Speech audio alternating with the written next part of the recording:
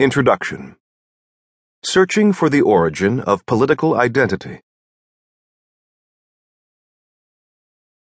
1. The Burning Man of Tunisia. On December 17, 2010, a Tunisian street vendor named Mohamed Bouazizi left his home in the countryside and walked 20 minutes into the town of Sidi Bouzid.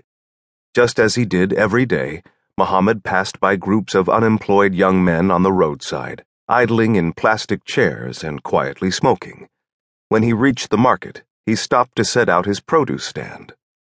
Mohamed was well liked in town. Sometimes he gave away free food to poor families. They called him basbousa, which meant sweet cake. Yet basbousa could scarcely afford his generosity, which made him more popular than it did rich. Basbousa did not have an easy life.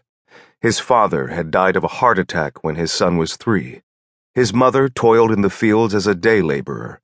As one of 7 siblings, Basbousa started working odd jobs at the age of 10 to support his family. Eventually, he had to drop out of high school to work full-time.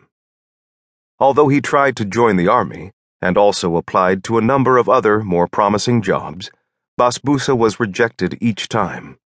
At 26, he barely managed to make ends meet by selling fruits and vegetables on the street.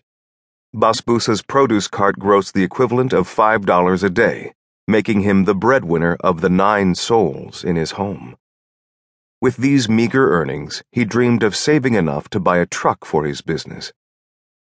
On top of all this, Basbousa faced constant harassment from local authorities. There was no law that required Basbousa to have a license to sell his produce on the street, but that didn't stop the local police. They would routinely ask Basbousa for his license, just as a pretext to impose a fine. Basbousa knew what this was, a shakedown. And sometimes the sum the police demanded amounted to a full day's earnings. Sometimes, too, the police simply confiscated all of his wares on a whim. This was infuriating and degrading, of course, but what could Basbousa do? This, alas, was the normal price of doing business in Sidi Bouzid. Still, on this particular Friday, Basbousa had reached the end of his rope. The global economic crisis had sent food prices soaring, and he had just been forced to take out a $200 loan just to buy his produce. In every cell of his body, Basbousa burned with resentment. At 10:30 a.m. that morning, a municipal inspector named Faida Hamdi approached Basbousa's cart to shake him down for a fine.